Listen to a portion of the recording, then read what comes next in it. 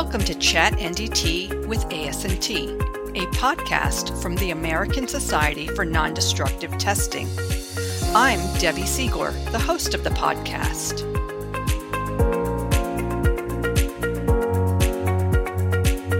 Alan Calder has worked in the non-destructive testing industry for more than 19 years in the technical and business arenas.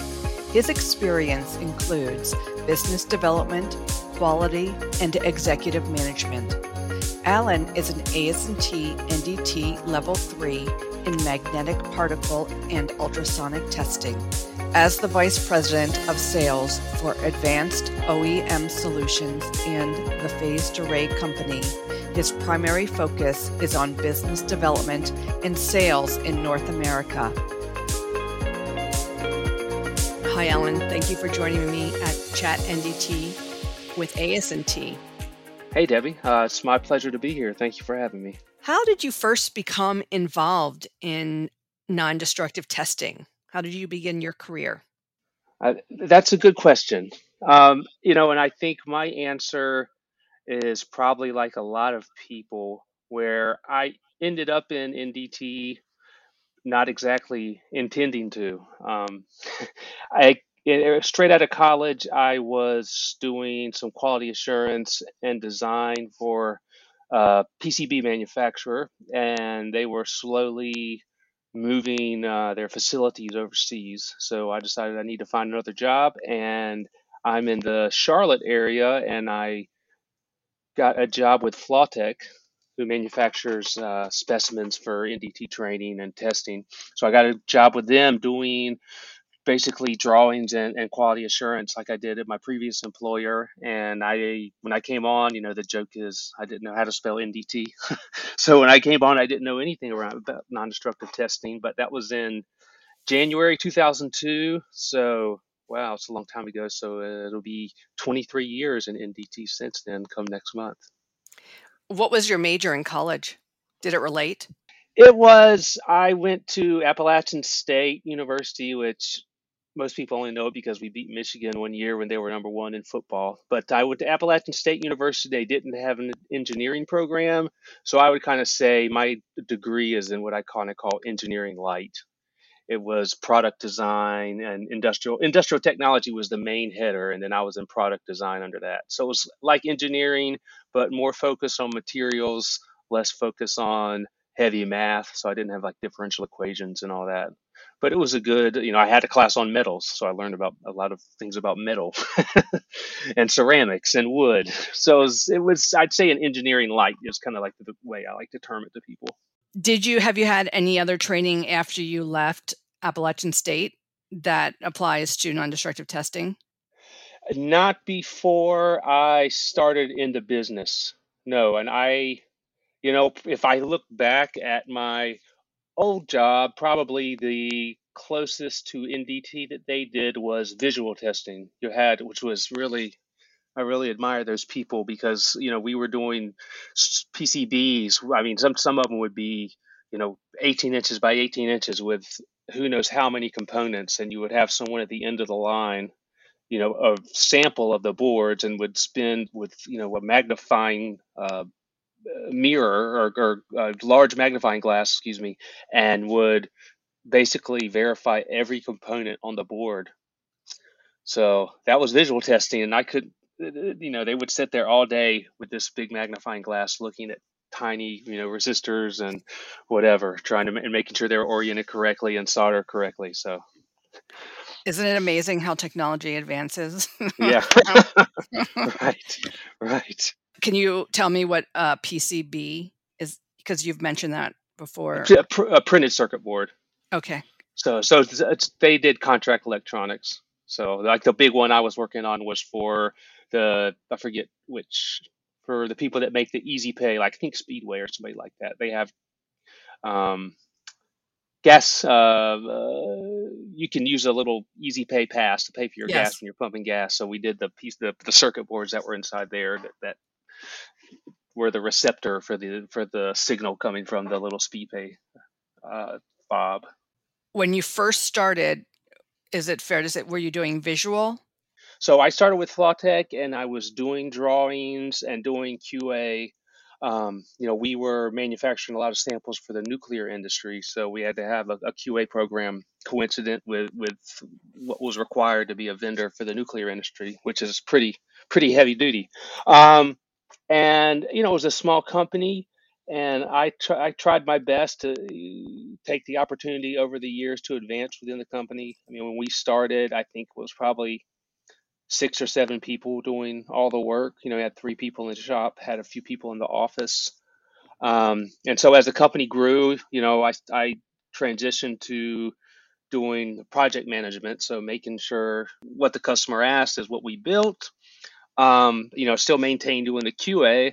And then at some point, I decided, so I'll take a step back and say for 10 years, I was watching people do UT and other methods. Even, for some of the nuclear samples, I was looking at phased array data from very advanced scans from the nuclear industry. So I had been around UT specifically for a long time. And then probably, around 2010, I said, well, I need to learn this myself. If you, it's easy to replace a manager, but it's not so easy to replace a skill set of someone that can actually do hands-on NDT. At least that was my thought process. So I started and I went through the standard process, that everyone does. I took a level 1, level 2 classroom hours, and then I started building up my hands-on hours. So I feel like being around it for so long and talking the language for so long, it kind of gave me an accelerator to understanding things. And so I felt that was a big benefit. And then what was probably quite unique to my practical use of ultrasound versus I think a lot of people is that I almost all of my hands-on hours came from examining samples at Flawtech, which all had defects in them because that's what they did. They put defects in samples. So there, I won't go to all into the weeds on their processes, but it's a mechanical process, really. A lot of people would assume that they use, let's say for a UT sample, use UT to size the defect, but it's actually sized during the manufacturing. So most of what I was doing was checking to make sure that the balance of the weld was clean and wouldn't have an indication that would cause someone taking a test to either do a false call and say something was there that wasn't, and then also looking at the defects themselves to make sure they were in general compliance with the size, and also gave generally gave the signal response that you would expect from that indication. So every day, every time that I did UT, I was looking at and characterizing defects. Or I think, from what I've talked to people and most people that are working in the field, they may spend days scanning and never see a defect. And so that was a interesting, I think, probably interesting, aspect to my journey in ultrasound, and I was thankful for that. I mean, there's kind of two sides to that. I think some people would say, you're not in the field setting things up and, in the rain and running scans. And I completely respect that. So that's one of the downsides to it. I'm not one for being able to set up a big scanner and do all that kind of thing. But I'd say, again, on the upside, I got to see a lot of defects. And then I also got to see just a wide variety. We did things for pretty much every industry. So, where a lot of people, if they work in aerospace, they inspect aerospace parts. If they work in oil and gas, they're looking at, oil and gas assets. So I was lucky enough to get to look at a lot of different things, which I think was helpful in kind of broadening my understanding of UT. And so then after you sort of became the master of ultrasonics at Flawtech, what was your next move? Master, I guess. I mean, we all become like if you're doing something repeatedly and you're learning a process, I mean, you're mastering that technique, right? So that you it's like you're building up your base of what you know so that you can add on to it, or as technology changes, then you're ready to move on to whatever changes are happening in the industry. Yeah, and to be honest with you, when I started, I always had the goal of getting my level three. That was when I started doing UT. I had already made a decision. I'm gonna get my level three. So I was, and I this is advice for anybody out there that's doing NDT. If we're start talking about what it takes to get certified and things like that. I was very particular about recording my hours. I spent a lot of time studying during my during my lunch. I started with that goal, and so in 2014, it was at the no, excuse me, Charleston conference. I sat for the basic on Saturday and the UT on Sunday, and I was lucky enough to pass. So I got my level three, and then I went to various trade shows with Flawtech, and at some point I was at NDTMA. I saw a gentleman named Gavin Dow give a presentation on FMC TFM, which was this kind of new, really interesting advanced ultrasound technique. And I happened to, maybe, I guess it would have been 4 or 5 months later, I was at a different conference, and he happened to have the booth beside me, and I started talking to Gavin, and you know, one thing led to another, and I ended up taking a job with his company, Advanced OEM Solutions. It's actually two companies, AOS, Advanced OEM Solutions, and TPAC, the phase array company. But they were looking for someone to do business development sales for them. So it was really interesting, our conversations. And so I ended up taking a position with them. And, kind of what we've talked about with my experience was very helpful in that, is because, we're doing, it's strictly ultrasound, and, AOS, kind of its business model is quite unique in the industry. We provide bare electronics and software tools to system integrators. So they are going to take our electronics and our software tools and use them to create a final product. It's kind of like a B2B sales. Um, and the phase array company side was historically more UT engineering. Now we're doing end user products, so more B2C products. But it was a similar dynamic, as in it was a small company. We I have customers in every industry, so I get to still see that, wide swath of industries, and having that previous experience, and talking and meeting the people, across the board, in the NDT industry was very helpful. And then it's a very technical sales role, so it's not so much of bringing your product and demoing it and walking away with a purchase order, although sometimes I wish it was that easy. But it's I'm expected, my level three is, I'd say, pretty much necessary for me to do a good job at what I'm doing now. Was there, in the very beginning, there was ultrasonics, and now there's phased array. Why is phased array so important now? So I'd say there was a kind of a step change in industry from conventional UT, which is basically a single element probe. I mean, there's probes that are what they call dual elements. But let's just say a single probe that's pulsing and receiving, and you're getting a single A scan or a waveform for each probe. And I think some of it is generational, because personally for me, like I say, I started really doing my hands-on UT in 2010, and we were lucky enough to have a phased array instrument. So I spent very little time doing conventional ultrasound, and pretty much learned on phased array. So phased array brings some benefits over conventional. We can start with the pure, let's say, physics aspect of it, where a conventional probe, it's broken down by formulas and mathematics, but a conventional probe has a specific area of focus, and it's fixed. It's a function of the frequency of the probe and the diameter of the piezo element in it, but it's a fixed focus. So with phased array, or PAUT phased array, the phased means you're phasing the arrays, which basically means you have much smaller, multiple elements inside one probe.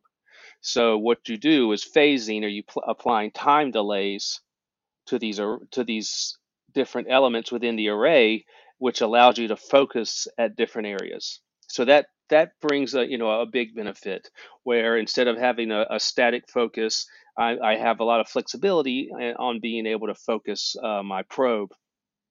So that in itself brings a big benefit. There's, let's say, a mechanical aspect to it, where, let's say, something like corrosion mapping, where with a single element probe, I'm, rastering. You've got a system and it's moving the single element probe back and forth and back and forth. So with phased array, it allows you to do something they call electronic scanning. So there's some amount of that mechanical movement of the probe is replaced by electronic rastering or scanning of the phased array probe itself, because typically, let's say you have a 64 element probe, you're only actually transmitting, let's say in a corrosion application, with 8 of those elements at one time, let's say. And that 8, depending on the dimensions, let's say that 8 elements of that probe equals a quarter inch. Quarter inch is a common size of a probe, of a conventional probe. So instead of moving that quarter inch conventional probe mechanically, I can take that 8 element aperture, which equates to, let's say, a quarter inch probe, and electronically move it all the way to the other, through all 64 elements. So I scan with elements 1 through 8, and then I scan with elements 2 through 9, 3 through 10, all the way to the end of the probe. And then, so what that does is it allows me to minimize some of that mechanical movement. So my aggregate scanning time of a certain area is going to be less. And then also you're going to get better resolution, because the, let's use a round number. Let's say there's a 1 millimeter pitch or spacing between each element.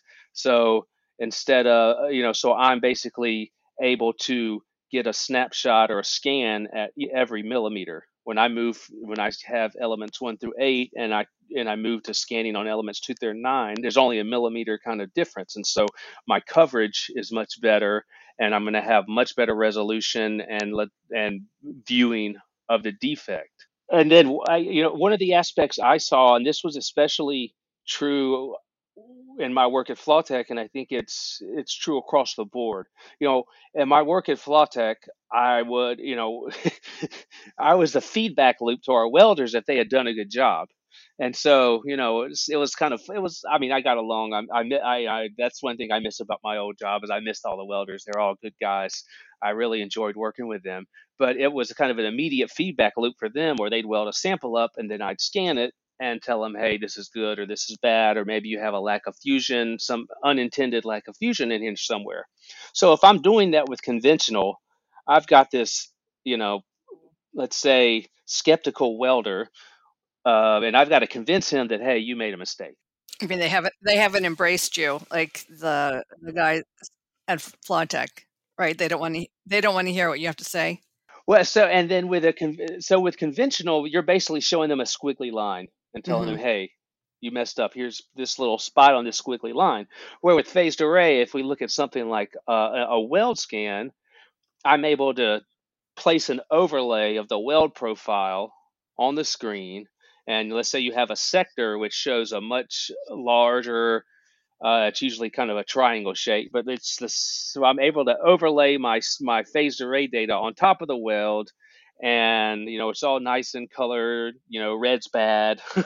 Right. So I'm able, instead of saying, "Hey, this squiggly line that you're seeing shows there's a lack of fusion," if I'm right and it's a lack of fusion, I'll be able to overlay it on the profile of the weld, and it'll have a nice big red blob on the side of the weld bevel.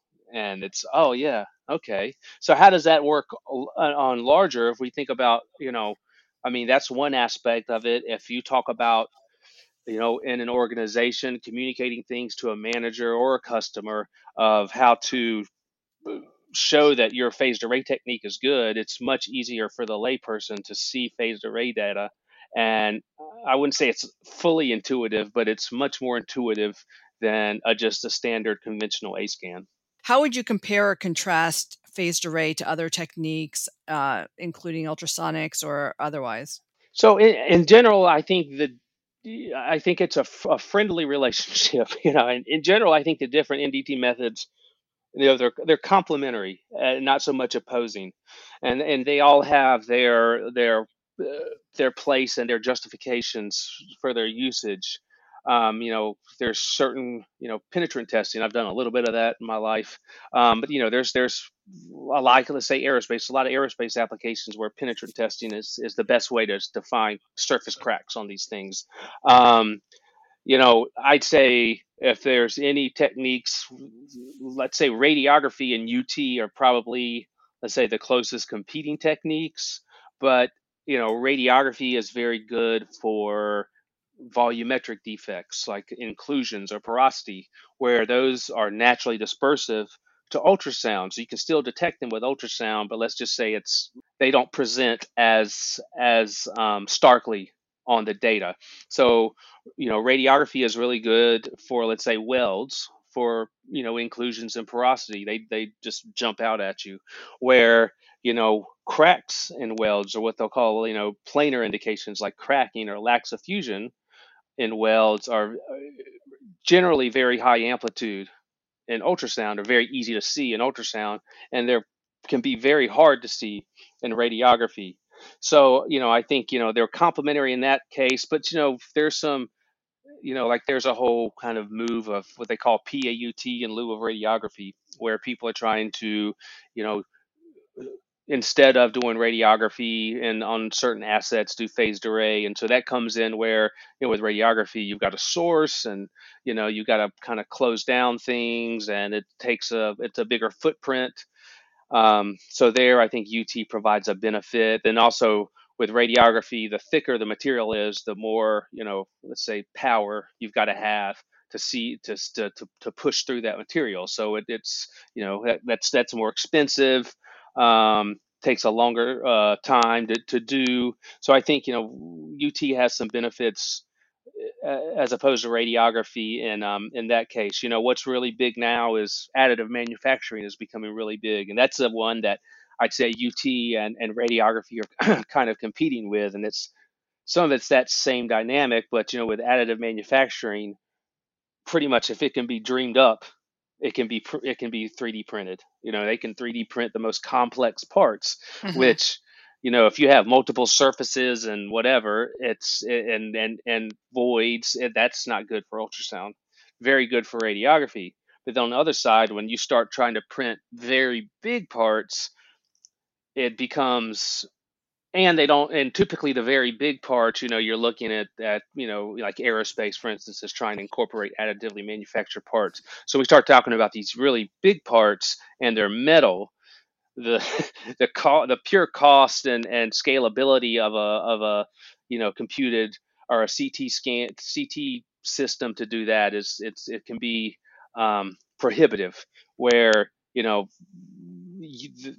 UT can offer some real benefits there. Of course, there's some complexities for the UT, but those are kind of competing. And then we talk about phased array. That's phased array was a step change from conventional ultrasound. Then I think we're seeing now in real time. It's over the past 3 years. Let's just say that past 3 years, you're starting to see kind of another step change in ultrasound, which is the new FMC TFM techniques, full matrix capture, and the total focusing method. Can you talk about those? So we are big proponents, I'd say, of FMC TFM at my company. I mentioned it earlier. My first exposure to AOS and TPAC was hearing, someone from our company give a presentation on FMC TFM, and this was in 2016, which was a bit before it was starting to be adopted in the NDT industry. So, our company has been kind of at the forefront, I'd say, of FMC TFM. I've done a lot of presentations about it. So FMC TFM, like I say, I see it, and I think a lot of people see it as the next step change in ultrasound inspection. So, we talked about, with conventional, has a fixed focus, based on the probe specifications, and then phased array allows you to kind of choose your area of focus. So with phased array, let's say we're focused in one spot. With FMC TFM, you can basically be focused anywhere within your area of interest. It's a lot of interesting mathematics on the back end, but basically you take a huge volume of data and then apply some imaging algorithms on the back end. So the FMC is the acquisition of the data, and the TFM is the imaging of the data. It's been kind of shortened, I think, in a lot of marketing in the industry to just call it TFM, but the TFM is actually the imaging, and FMC is the gathering the data. So you go from being able, let's say, with phased array to conventional, you went from fixed focus to focus where you need to focus. Now we're going to, you can be focused everywhere. So I think that starts to bring a lot of benefits, and it brings higher resolution images over a larger area. So you start to see some really nice data. With phased array, you can see a nice presentation of data. Versus conventional with FMC TFM, it's kind of an order of magnitude better. I mean, there's a lot of nuance behind it, but yeah, I see FMC TFM as that kind of next step change in ultrasound. Does it matter what industry you're in, or is that better for one particular type of material over another? The early adopters are industries where you're looking at very looking for small defects. That's a very broad statement, but I think that's probably an easy way to kind of parse it out. So industries where, let's say nuclear, some aerospace applications where they're looking for tiny inclusions and big billets. So those are probably the first people to start to adopt FMC TFM. So I mean, in general, the more regulated an industry is, the harder it is to bring on new techniques, just because you got a lot of, governmental procedural red tape. Now, I say that, and then I say nuclear is an early adopter because I think they have some very interesting problems that they have to solve inspection wise with attenuative materials and things like that, which kind of forces them to be early adopters. If we talk more broadly, the more regulated an industry is, because we have some industries like aerospace still relies heavily on conventional, and it's just because it's such, which I travel a lot for my job, and I fly a lot for my job, so I want them to be very conservative and bringing on new techniques. um, so I think, and I want to add in some context here. FMC TFM isn't the silver bullet either. There's some complexities to adopting it that are they're being addressed, you know, more and more over the years. But FMC TFM generates a huge amount of data. To be honest with you, it generates a huge amount of data compared to a phased array scan. So I could scan this. Let's just say the same piece with phased array, and the scan would end up being, I don't know, let's just say 50 megabytes. I could scan that with FMC TFM with high resolution. The scan may be 10 gigabytes. So if you start to scale that to a real world applications, it starts to be, there's not commercially available equipment to store that much data or RAM to process that much data. So I think that's an impediment to it being adopted. Would AI have an influence then on all that data? So I think that's an interesting topic.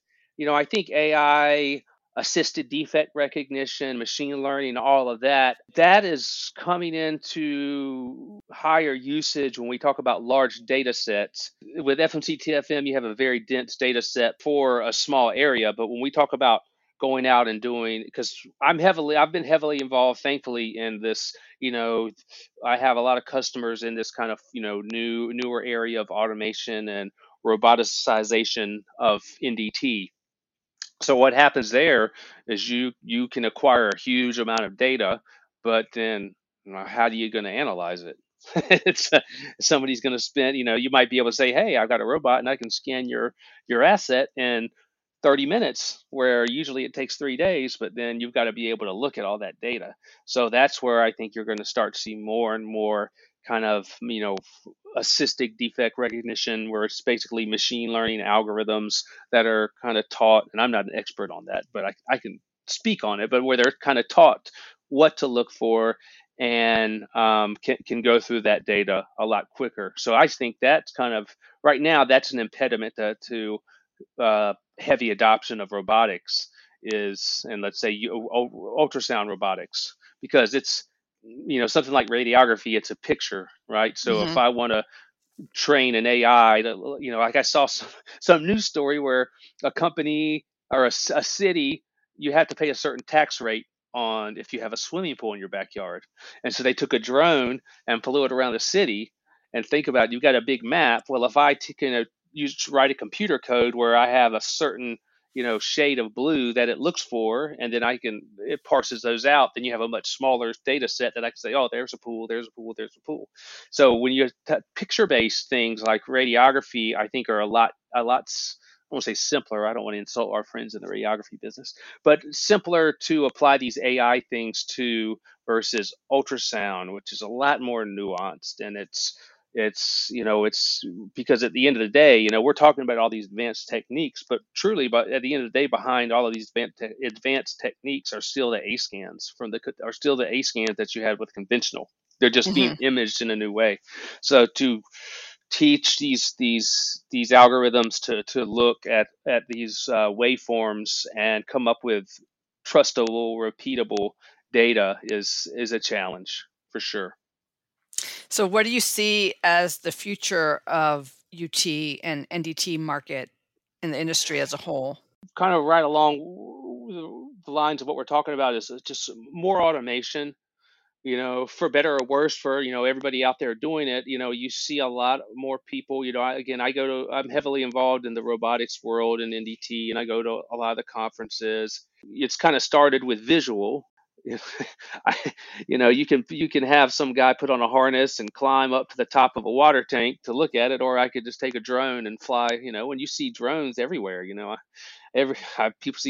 kids flying drones around my neighborhood. So if we just think of, if we start with visual inspection, I know they're using things like flare stacks and whatever in oil and gas, where it's dangerous to try to do an actual eyes on visual inspection. So you can fly a drone and do a lot. Or if you think about it, you've got hundreds of miles of pipeline out in the Canadian out Hmm. of Yukon. You can send somebody out there to do visual inspection, or you can just fly a drone out there. So I think you're going to see more automation. In the robotics world, you've got a lot of applications. I mean, there's a big, let's in oil and gas, you've got what they call confined space entry, which is dangerous. Let's say you've got storage tanks, and historically you clean them out, and a guy goes inside there. Well, there's a lot of there's gases, and what happens if he gets hurt inside there, and then how do you get him out? So why can't we just put a robot in there? So and I think you're just going to see. So I'd see the early stage right now is where you have these specific use cases where you're trying to make things, acute safety problem. And so you see people addressing that.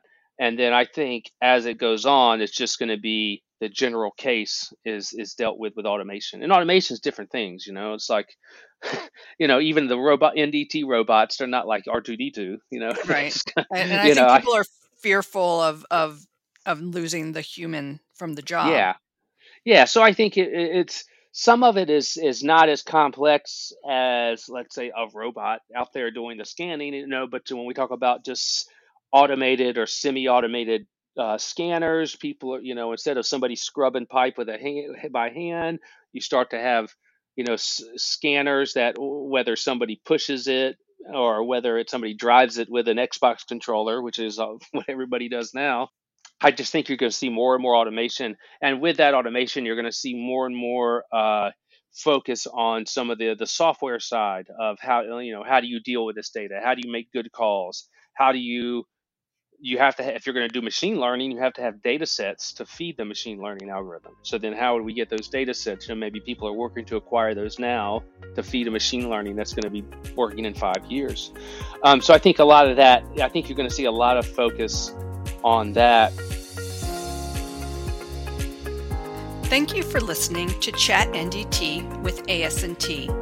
For more information about our organization, please visit our website at asnt.org. You can also connect with us on social media at ASNT Info on Twitter, Facebook, LinkedIn, Instagram, and YouTube. Chat NDT with ASNT is copyrighted by the American Society for Non-Destructive Testing. ASNT, creating a safer world.